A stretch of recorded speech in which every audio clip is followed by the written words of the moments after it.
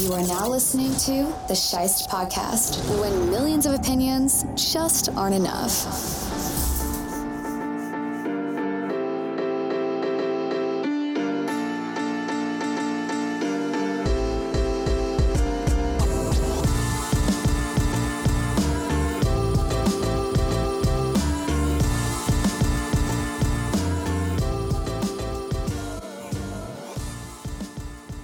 The Buffalo Bills made short work of the Patriots on Thursday Night Football to get things started for Week 13, and now it's the Pick'em Show.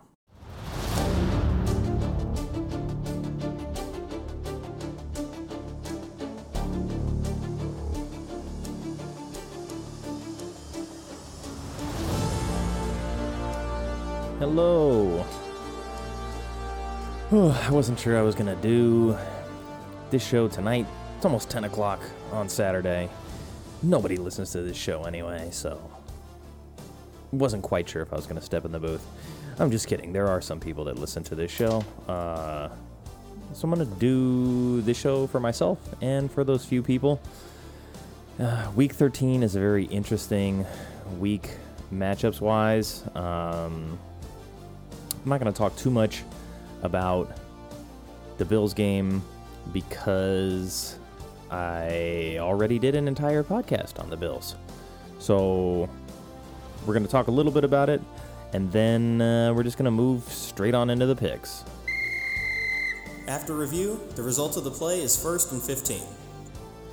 I have 15 minutes on the clock, although I'm fairly certain I am not going to need all 15 minutes. I already talked about this game at length, and it wasn't competitive.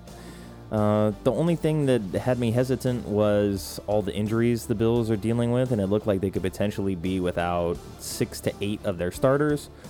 Most of those guys played, except for Von Miller, who is out with the MCL injury, and Deion Dawkins, who I think it's an ankle injury, was not in at left tackle, and that proved to be, kind of a headache for them, but they made do.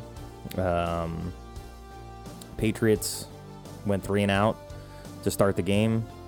Bills won the coin toss, deferred, got the ball, scored, went up 3-0. And then New England had like a tiny little baby drive, and Ramondre Stevenson fumbled, and they were fortunate to recover. And then on the next play, they hit a 50-yard screen pass touchdown to their kick returner, Marcus Jones. So he's going to be in the game a lot more. But the Bills responded to that with a touchdown, and then the Patriots went 3 and out again. Then the Bills scored another touchdown. The Patriots went 3 and out again. Then the Bills went 3 and out. Then the Patriots went 3 and out. And it looked like the Bills were about to really put the nail in the coffin. And Allen connected with Diggs on like a 41-yard touchdown on a kind of rollout right deep throw. And it was gorgeous, but it ended up getting called back on a holding penalty. And I don't know. Let me see. It was the second play after that. So they were in a 2nd and 20. They got half of it back. And then on 3rd and 10, that left tackle issue popped up, and New England came away with a sack fumble, and they were able to get a hold of the football around midfield, and then they just put together another tiny little baby drive, like 30 yards, not even, 29 yards, right before the half ended, and Nick Folk missed a 40-yard field goal, and it looked good. He was just short, landed right on the crossbar, popped out, so Bills took one shot at it before the half, didn't go down, so they just took the knee and took the ball going into the second half, up 17-7. They started running the ball, so they, put the clock and the Patriots on their heels, forced the Pats to have to try to throw, which I said if they want to win this game, just dedicate your resources to taking away the run, make Mac Jones have to beat you. That's what they did. Mac Jones couldn't do it. They trade punts to start the second half. Then the Bills score a touchdown. They're up 24-7. And the game's basically over at that point because there's, 8 minutes left in the third quarter, and the Patriots are not able to really do anything with the ball. And the Bills scored that drive when they got the ball with 8 minutes, 15 plays, 94 yards, 9 minutes, ended the third quarter. The third quarter took them into the beginning of the fourth with New England down 24-7. New England goes 4 plays and punts, and they trade punts, and then New England gets a meaningless field goal. And my favorite part of the game was the Bills ended up getting the ball back after they recovered an onside kick when the Patriots kicked off after their field goal that made it 24-10.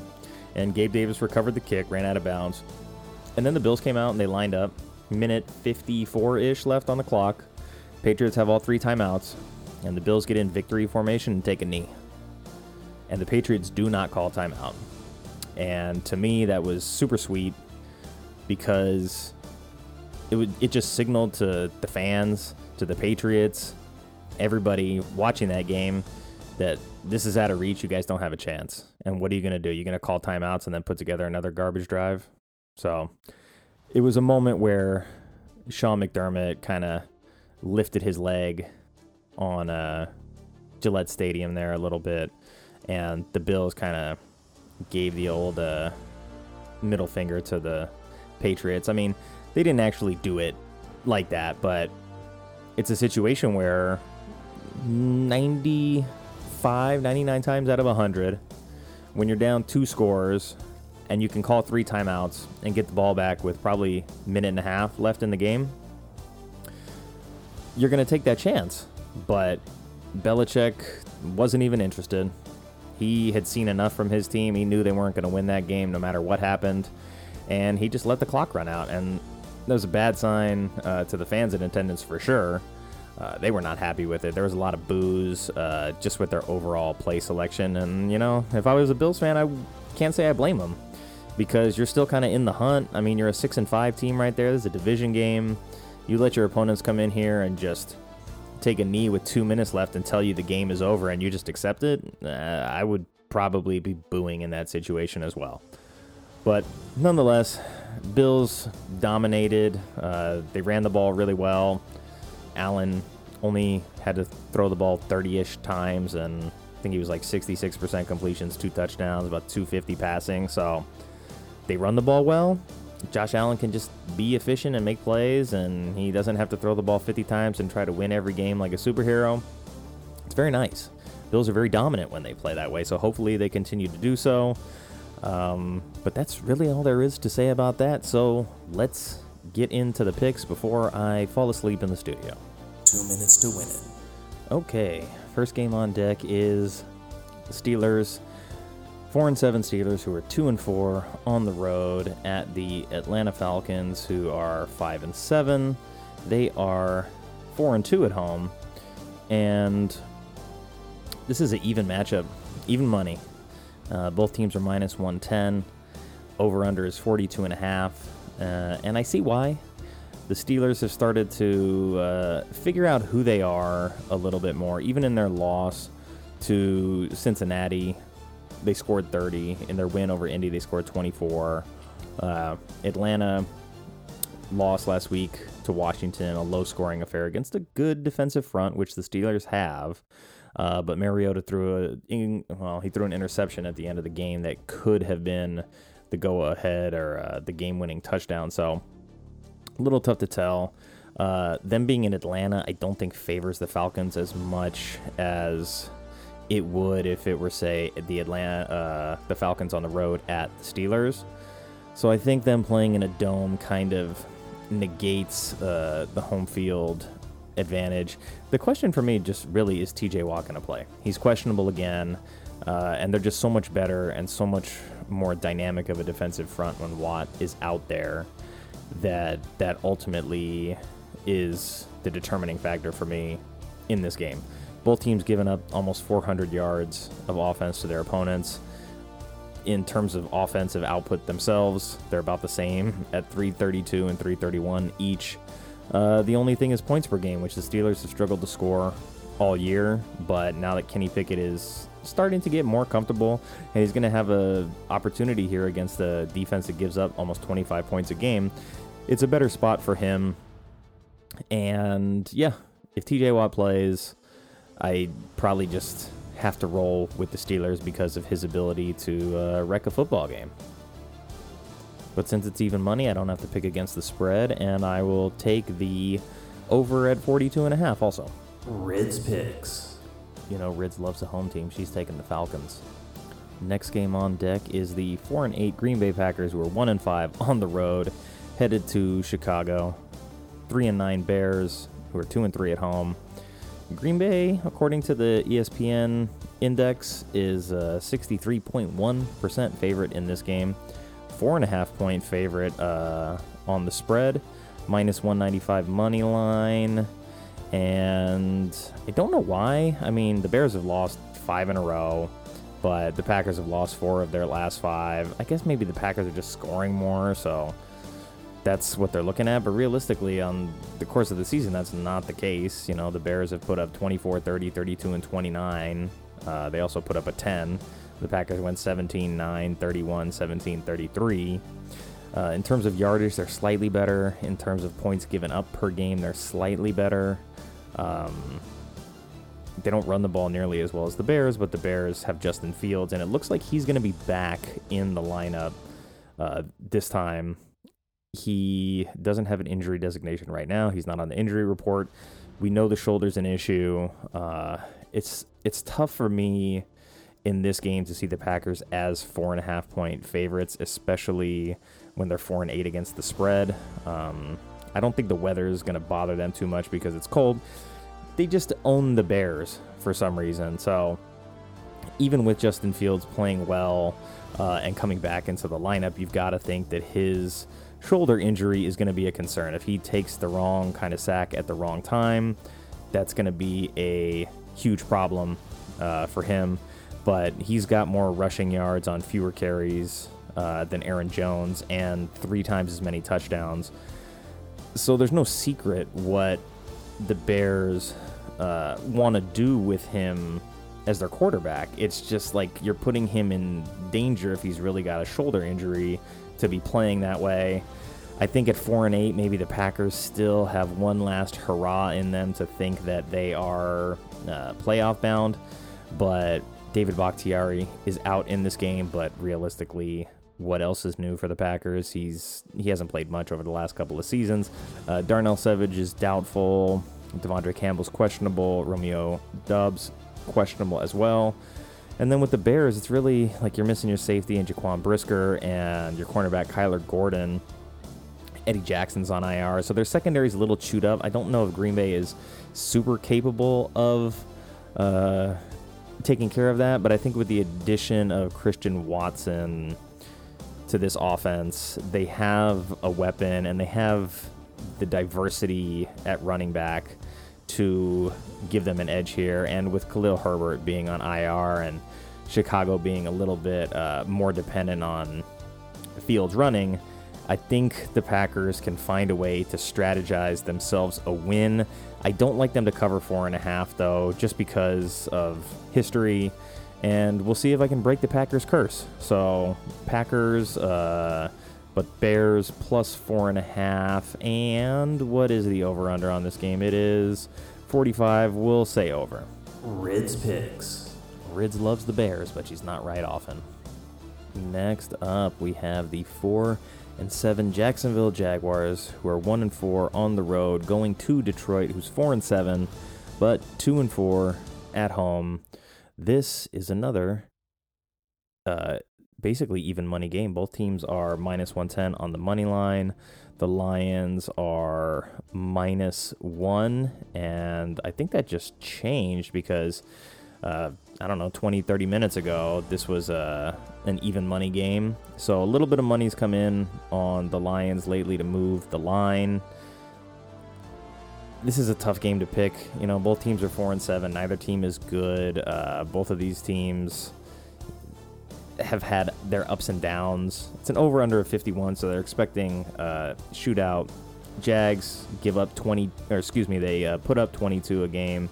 Lions at 25.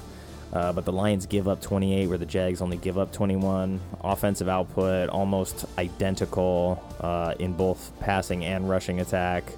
And then you look at the defense, and at least the Jags have a much better run defense, only giving up 114.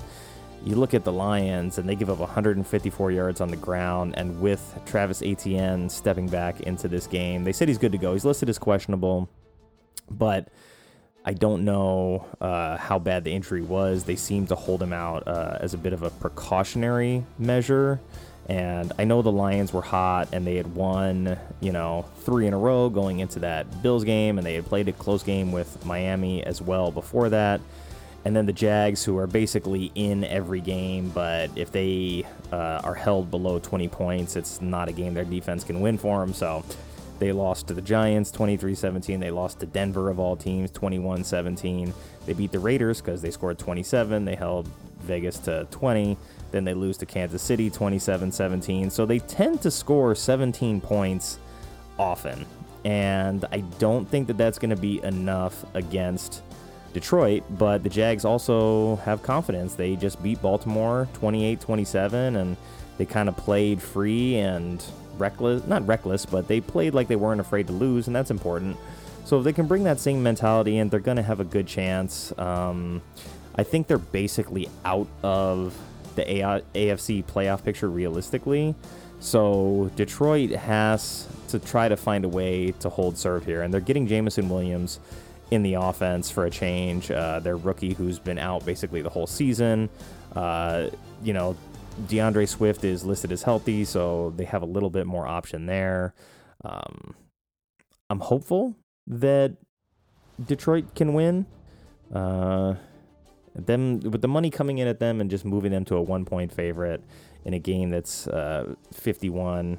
The Jags probably should have lost to the Ravens, and the Ravens fell asleep at the wheel. Detroit had a real chance to beat a good Buffalo team, and they're at home. They get a chance to redeem that. So I am going to end up taking the Lions, even though I think the Jags probably have a decent day against that defense. I'll take the Lions. It's a 1-point spread, so Lions to win, Lions to cover, and for fun, we'll say over 51. Rids picks. Rid says Lions.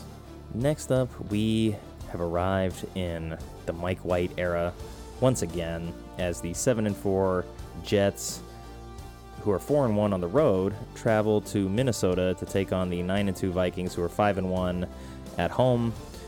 This is a game that should be a pretty good game, actually. The Jets have overperformed. They've made the move to Mike White, so it's official that the Zach Wilson era is done. They lost 10-3 to New England, and New England just kind of owns them and has historically owned Zach Wilson, so that wasn't really a surprise outcome-wise. And the Jets had their bye week in here recently as well, but if you're looking at injuries, they had already lost Breece Hall for the year. Now Michael Carter's doubtful, so it's going to be Ty Johnson, who, he almost was the starter a couple years ago, but then they have Zonovan Knight, who was a hot commodity on the fantasy football waiver wire, but Dwayne Brown may not play, so that could be a problem for them with one of their other O-linemen out. The Vikings, Christian Darrisaw is out at left tackle. But other than that, pretty healthy overall. They've been good at home. They tend to give up more points than the Jets. The Jets have a good defense. They allow almost 100 fewer yards a game than Minnesota, which could be a problem. And I would have figured it to be maybe more of an issue when the Jets had Breece Hall. And it's not like Michael Carter's bad, but Hall was on his way to being Rookie of the Year, having a pretty damn good season at the time that he got hurt. It's sad to see him go down. And I don't know. I kind of need the Jets to lose a little bit, but not that badly. Minnesota is won 4 out of their last 5. Their only loss was that ugly beatdown at the hands of Cowboys. The Jets have won 3 out of their last 5, but the majority of those are close, except for really beating up on a Bears team that basically threw in the towel as soon as Justin Fields was injured and couldn't take the field. So I just think even if the Jets defense plays well and is able to keep this game close, Similar to what they did in the Bills game, the Bills made a lot of mistakes that the Jets were able to punish. And so, like, even if they play well here and they more or less keep the Minnesota offense in check, I just think Minnesota's got more in terms of polished playmakers and just experienced offense. So if the game is close, I think it ends up favoring Minnesota more than New York. I'll have to take Minnesota in this one. They don't cover the spread more often than not. So -3 is a lot in a close game. Over/under of 44.5. I'll take Minnesota to cover the 3 and over 44.5. Rids picks.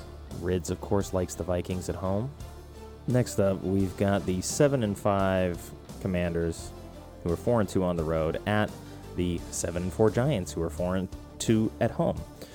This is going to be an interesting game. It's a NFC East showdown, which it seemed like Washington was basically out of the conversation in this division, a month ago, but now they've won like 6 of their last 7. They're definitely in the conversation now. And I think more than anything, the Giants, they are decimated by injury. They had already lost Shepard, then they lost Wan'Dale Robinson for the year as well. Kenny Galladay's questionable right now, along with Darius Slayton and Richie James, and their tight end Daniel Bellinger. Their left guard Josh Izudu is out. His backup Shane Lemieux is out. John Feliciano, ex-Bill, who's their center right now, he's questionable. Mark Lewinsky at right guard, he's questionable. Adoree Jackson's out. At left corner, Dane Belton questionable. His backup Xavier McKinney's out. Fabian Moreau at right corner is questionable. So a lot of just like key pieces that are not 100%. And then you look at Washington, like, okay, Trey Turner's out at right guard, and Antonio Gibson is questionable, but they can get along with Brian Robinson and Gibson playing backup. Chase Young's still questionable, but that defensive front has really started to come together.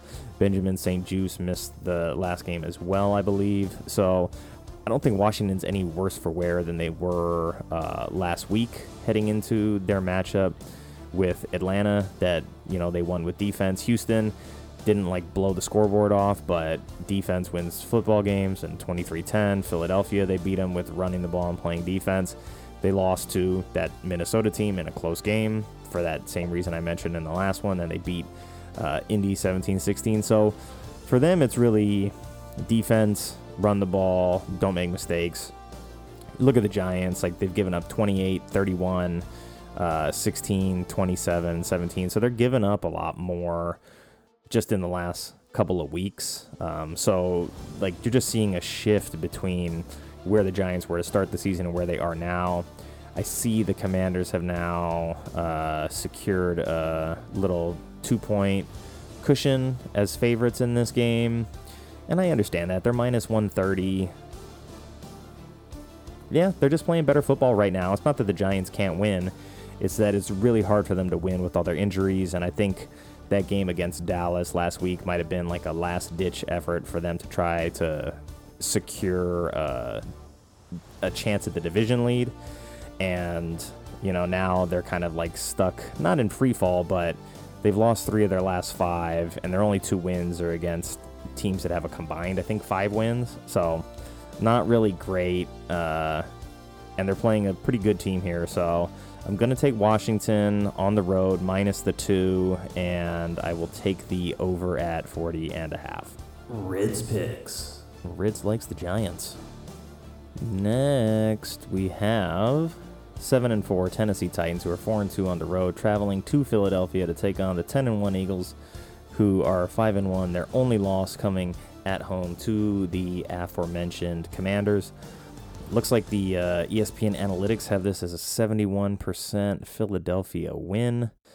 They're 4-point favorites, minus 210, over under 44. And I understand.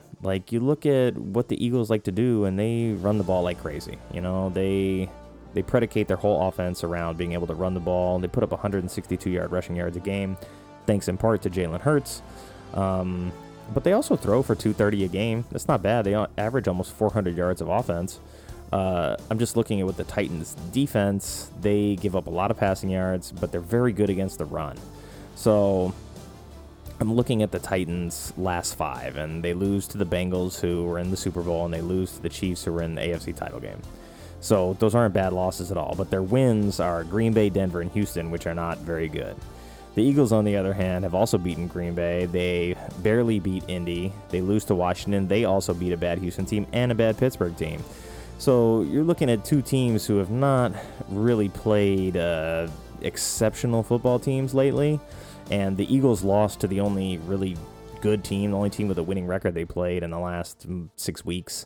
And the Titans have lost both of the games they played to teams with winning records in that time. So it's just that time of the season. It's going to be semi-cold out in Philly, and I thought that would be a detriment to the Titans last time, so I'm not going to go there this time. Titans also run the ball really well because they got Derrick Henry, and the Eagles give up about 120 rushing yards a game, and the Titans average a little over 120. So I think the blueprint that we saw Washington use against Philly is doable. And with the Eagles being 10-1, like, they're clearly in first place. Even if they lose, they have the tiebreaker over Minnesota, and they can probably still get the number 1 seed overall. They could probably still finish with the best record in football. It's hard to stay winning all the time. I completely understand why the notion is out there that or that most people are picking the Eagles in this game. It's a tough game for me to pick, to be honest, because, you know, I want to pick the Eagles because that's the easy answer. But of all of the matchup styles that would present problems for them losing to Washington, who I would say probably has a little bit worse defense on the season, up front at least, than Tennessee. And they probably have a slightly worse... the run game's probably a little bit better, but I mean, it's Derrick Henry, so what are you gonna do? And I would say Tannehill is better than Heineke. So if the Titans can play the kind of football that they did against Green Bay and just shut down the Philadelphia run, it's gonna be an interesting game. And I'm not 100% confident in the Titans, but I have a pretty good feeling that nobody else is going to take the Titans. So if there's a game that I want to try to steal, this is going to be it. So we'll take the Titans. So obviously they would cover the 4 points in that equation and win outright, and we'll say probably over 44. Rids picks. Rids also takes the Titans. Next up, it is the 3-8 Denver Broncos, who are 1-5 on the road, headed to Baltimore, who is 7-4 and 3-2 at home. I don't want to look into this one too much because I don't want to overthink it and try and rationalize myself into taking Denver yet again.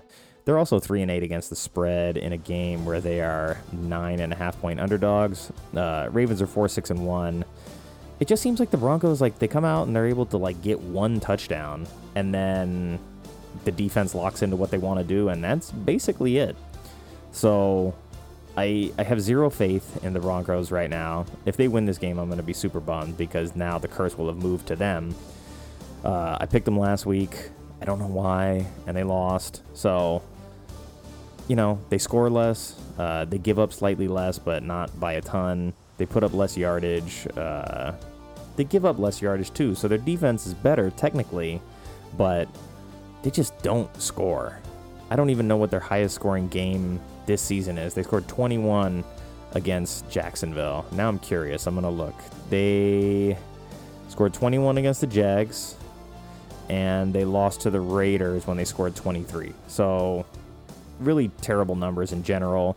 It looked like against Tennessee a couple weeks back where Russell Wilson threw for 286, and then he threw for 247. He had a stretch where he went 250, 286, 247. It looked like all of a sudden things were at least maybe looking up for them.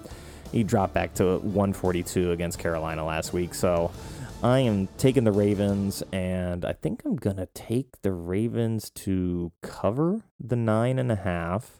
And we'll say under 39.5.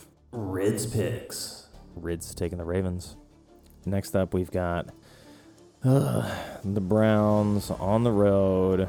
They're 4-7, 1-4 on the road. Headed to Houston, who is 1-9-1 overall, 0-4-1 at home.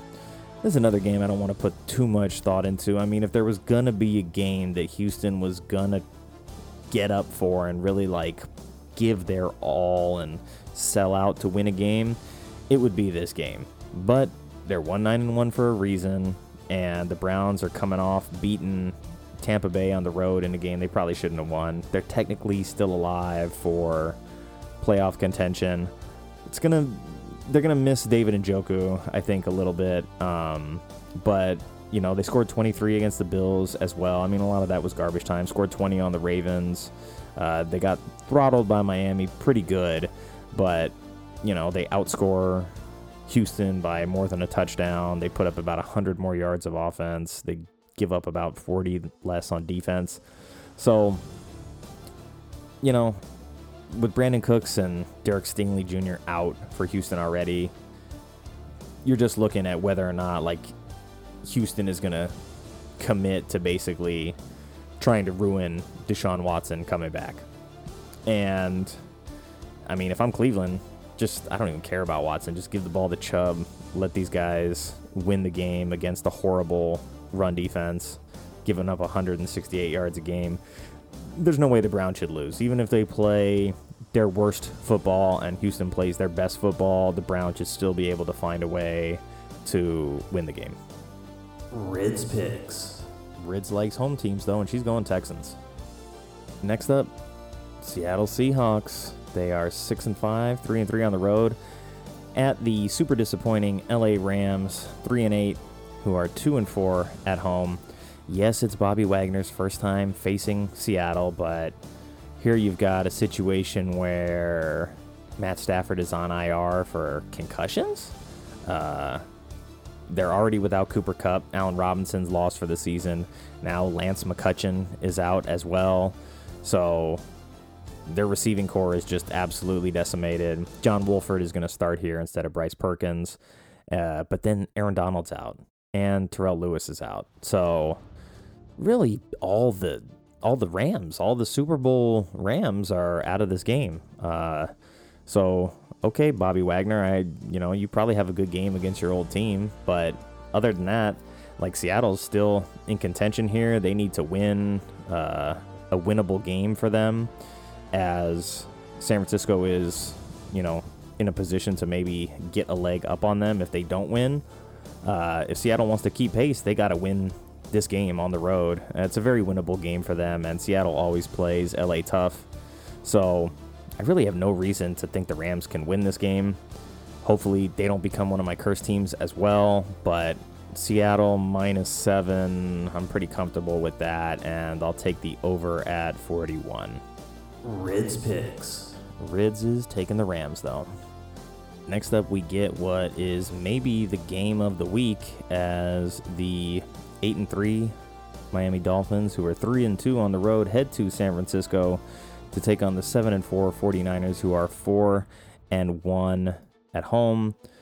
ESPN has this as a 64% Niners win. They are 4.5-point favorites, and they barely above 500 in covering the spread. -220, over under a 45.5. Based on the San Francisco defense giving up less than 16 points a game, I've got to take the under, I think. And I know the Dolphins have a tough offense to deal with, and they score about 26 points a game. They also allow 24 points a game. Actually, 23-3 to be fair. But the Niners score 23 points a game, so their offense is comparable, but their defense is a lot better. And looking at the last 5 Dolphins games, you've got Houston, Cleveland, Chicago, Detroit, Pittsburgh. All sub-500 teams, all teams that have struggled mightily, all teams, for the most part, that don't have good defenses.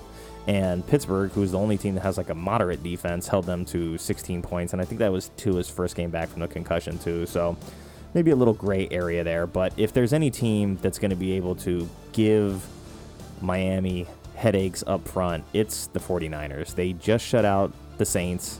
They dominated Arizona. They took a close game from the Chargers, and they dominated the Rams. The only game they lost was to the Chiefs, and so that may be a little bit concerning if you're a Niners fan, that the Chiefs were able to put up those kind of points on them. But the Chiefs' offense is a lot more complex than the Dolphins. The Dolphins run a very quick, strike, smart offense, and it takes advantage of what Tua does well, but it's not quite as textured as the Chiefs.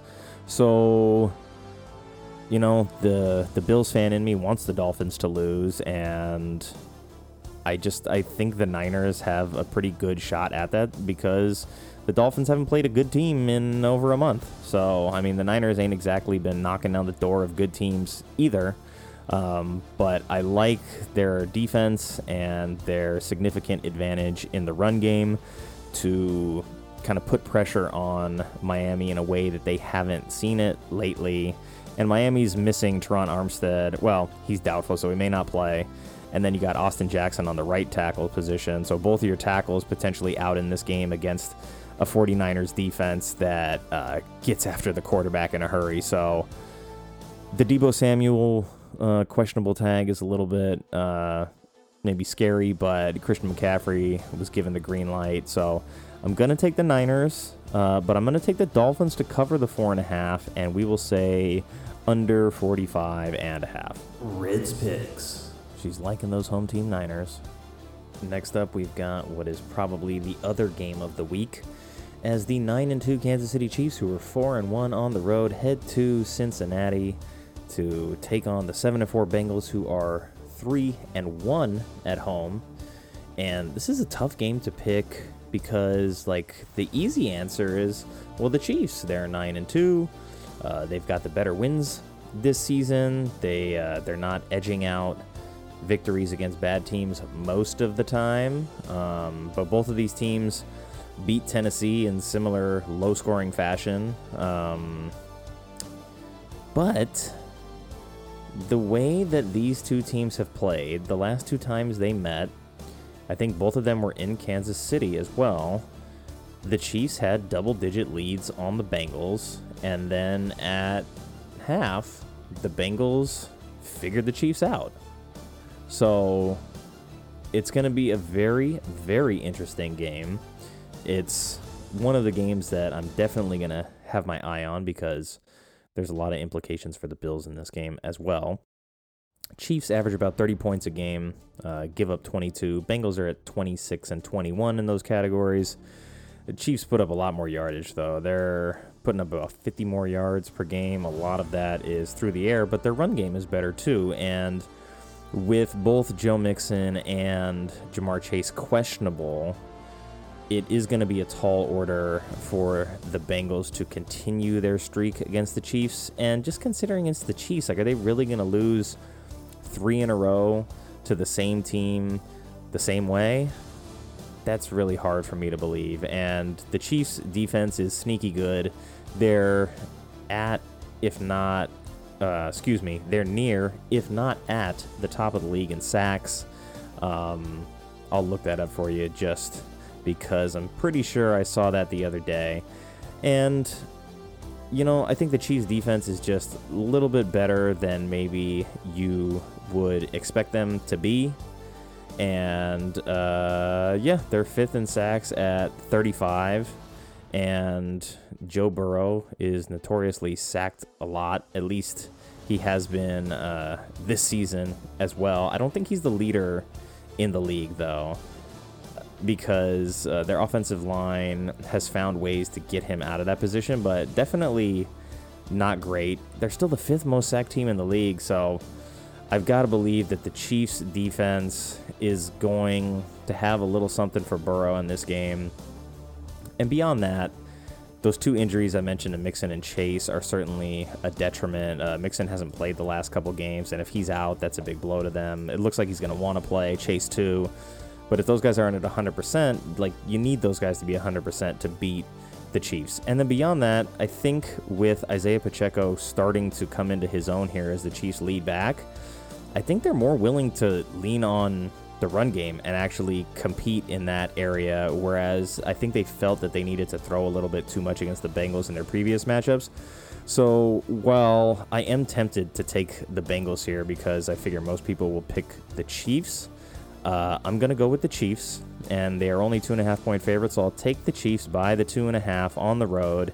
And because I hope this is a fun one, we will take the over at 53. Rids picks. Rids takes the Bengals.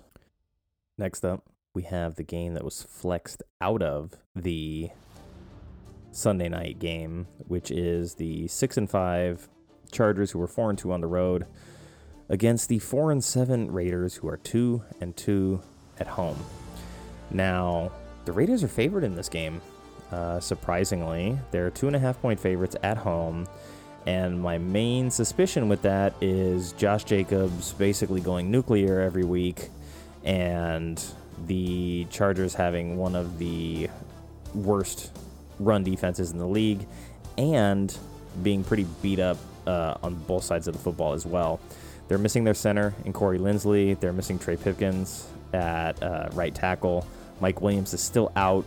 I don't even think the Mike Williams injury is the biggest problem for them in the game. It's going to be the O-line injuries, and it's going to be slowing down Josh Jacobs, because these teams already played each other earlier in the season in LA, and it was fairly close. And at the time, like, I was still mostly in the Raiders' corner, as like these are a pretty good group of guys and a good team. And then they went on to basically curse me the whole rest of the season. Every time I pick them, they lose. So that begs the question, can I take them in this game as 2.5-point favorites? They're 5-6 against the spread. I don't like that. I don't like that they give up 25 points a game, but so do the Chargers, and the Raiders actually average more points per game, believe it or not, and they average more yards, and they give up slightly less yards. So there is a lot of things pointing in the direction of the Raiders being able to win this game. I like Daniel Carlson, too, as the better kicker in this matchup, should it come to that. I always am afraid of offensive line injuries, and those two to the Chargers seem to be massive. But, oh my goodness, am I really going to pick the Raiders again? They are 61% favorites in this particular matchup. And if they win and they get to 5-7 and they drop the Chargers to 6-6, all of a sudden the door is open and their season isn't over. The Raiders essentially have to run the table or at least get to 9-8 here. So they're going to have to go 5-1 on the way out. But Derek Carr and Justin Herbert are, in similar company. Herbert's got 19 touchdowns and 7 picks. Carr's got 18 and 7. Herbert's thrown for 3,000 yards. Carr's thrown for 2,700, but he's only got 300 less yards, but he's also got like 70 less attempts. So philosophy-wise, they're going to lean on Josh Jacobs, who leads the league in rushing, who has 9 touchdowns, and who has basically carried them through this little stretch. I mean, yeah, they lost to Indy, they lost to Jacksonville, they got shut out by New Orleans, but they managed to just stay consistent against Denver. They powered through and beat Seattle. I guess I got to do it. Those O-line injuries frighten me, because it gives me the impression that the Raiders are going to have a slight defensive advantage here with those two guys being out. And if the Chargers can't run the ball and they're forced to throw the whole time, it's going to be tough. So I don't want to do this because it always backfires, and it probably will again, but I'm going to take the Raiders to win and to cover the 2.5, and it's a division game. Injuries, they both give up a lot of points. Let's say over 49.5 this time. Rids picks. Rids is taking the Raiders too. Okay, we got the second to last game of the week as the 4-7-1 Colts, who are 2-3-1 on the road, go to Dallas, who's 8-3 overall, 5-1 at home. Dallas is 90% on the ESPN analytics, and I get it. They've been the better team all season. Indy's still clinging to hope that they might get in the playoffs, but they score 10 points less per game and they give up 3 more points. They put up less offense, and their defense isn't that much better in total yardage anyway. I'm having a hard time finding a way for Indy to win this game. Even if Jonathan Taylor has an amazing game, the kind of pressure that they're going to put on Matt Ryan and the kind of speed they have is going to be a real problem. It's what I saw in the Pittsburgh defense, like TJ Watt being out there and the kind of speed that he plays at is going to make Matt Ryan have to play at a speed that he cannot play at. So I think, well, I know Dallas is a significantly faster defense, so I would have to think that same advantage applies in this case. And with Micah Parsons being the leader of that defense and running around at the speed he does, it's just a game where Dallas has to show up and do what they do, and they'll win. If they come in and they play sloppy and they're not focused and they're looking at stuff like the ESPN analytics predictor that says they're 90% favorites, or they're looking at the spread that says they're 10-point favorites in this game, they could lose. And the Colts are fighting for a lot, so I'm going to say that the Colts cover the 10.5, but I will take Dallas to win, and I will keep it under 44.5. Rids picks. Rids likes those Cowboys at home. Well, in the final game of the week that probably should have been flexed out of Monday night if it was possible, we get the 4-8 New Orleans Saints, who are 1-4 on the road, headed to Tampa to play the 5-6 Buccaneers, who are 3-3 at home. And let's see, ESPN's got this at 60-40 for the Bucks. And I mean, I can't necessarily get off of that move, but you got Antoine Winfield Jr., doubtful. Mike Edwards, doubtful. Sean Murphy-Bunting, doubtful. Vita Vea and Akeem Hicks, questionable. Tristan Wirfs, out on the right tackle position. Luke Goedeke, questionable. Brate's questionable. Fournette's questionable. Russell Gage is questionable. Ugh, those are all really bad signs for a Tampa team that just blew a second-half lead and lost to the Browns last week. And on the other hand, like, this is not a good Saints team. They're 4-8 for a reason. Juwan Johnson is out at tight end, so you could get a little bit more Taysom Hill fantasy play out of this game. And you got Marshawn Lattimore's questionable, Pete Werner's questionable, Malcolm Roach is questionable. And if they win and they move to 5-8, they drop the Bucks to 5-7. And I think then the Saints go into their bye week after this. So it's the last stand for the Saints. If they lose this game, they don't really have a shot at much of anything. So they got to sell out to win this game. What I'm looking at, though, is points per game given up. They give up 5 points more. They do put up more offense, but they're playing from behind a lot. And then the defense, they're actually not that far behind in defense. So you got two really comparable defensive units here. But the Saints, like, just got shut out last week. That's ugly. They beat a really terrible Rams team, and then they scored 10 against Pittsburgh, 13 against Baltimore. So their offense has not been clicking, which obviously is still the case for the Bucs here. And looking at all of those Bucs injuries is concerning, because if those guys play, if they're, you know, they have the extra day off before that Monday game rolls around. So if they have the opportunity to rest up and get elevated from doubtful designation to questionable, and they end up playing, I think that might be enough to fluster a guy like Andy Dalton, who has played well this season. But after getting shut out against San Francisco, you know, I think there's some questions. And I don't know. I could see why the Bucs are favored here. That injury report is just really scaring me in this game. And the way they lost that game last week, like, I think the Saints are probably on par with, the Browns. And the Saints at least have the opportunity to run the ball pretty well, especially if Hicks and Vita Vea are out. If those guys are questionable and they play and they can shut down the run game and then force Dalton to throw, they'll have a good chance. I don't really want to pick the Saints here,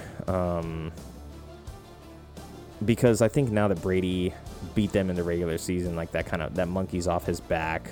You know, He's not really playing well, but he's only got 2 picks, 14 touchdowns, like not Tom Brady numbers at all, but he's throwing for 3,000 yards. They just got to get the ball moving with Fournette. Like, if they can run the ball with some success, or even Rachaad White, whoever, if they can just take some of the pressure off of Tom, I think overall they have more experienced talent in the right positions. You know, you still got Evans, Godwin, Julio Jones, all healthy. And Julio Jones, healthy, is a big addition to this offense. So they got to kind of figure out how to use him. They may fold him into some of those, like, tight end kind of routes.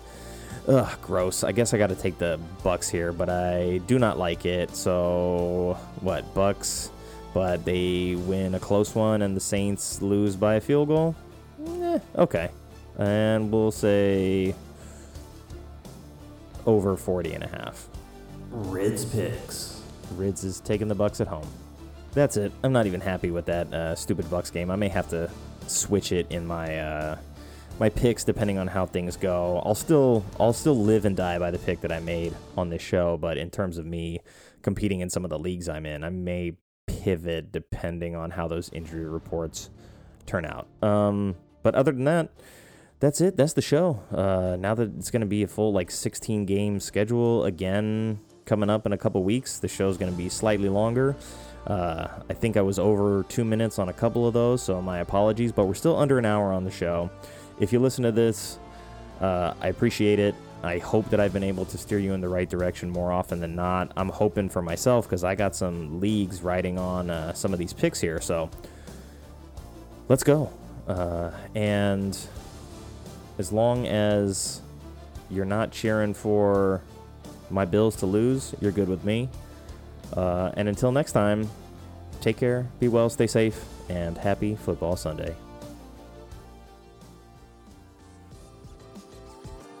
Thank you to everyone who took the time to listen to the episode.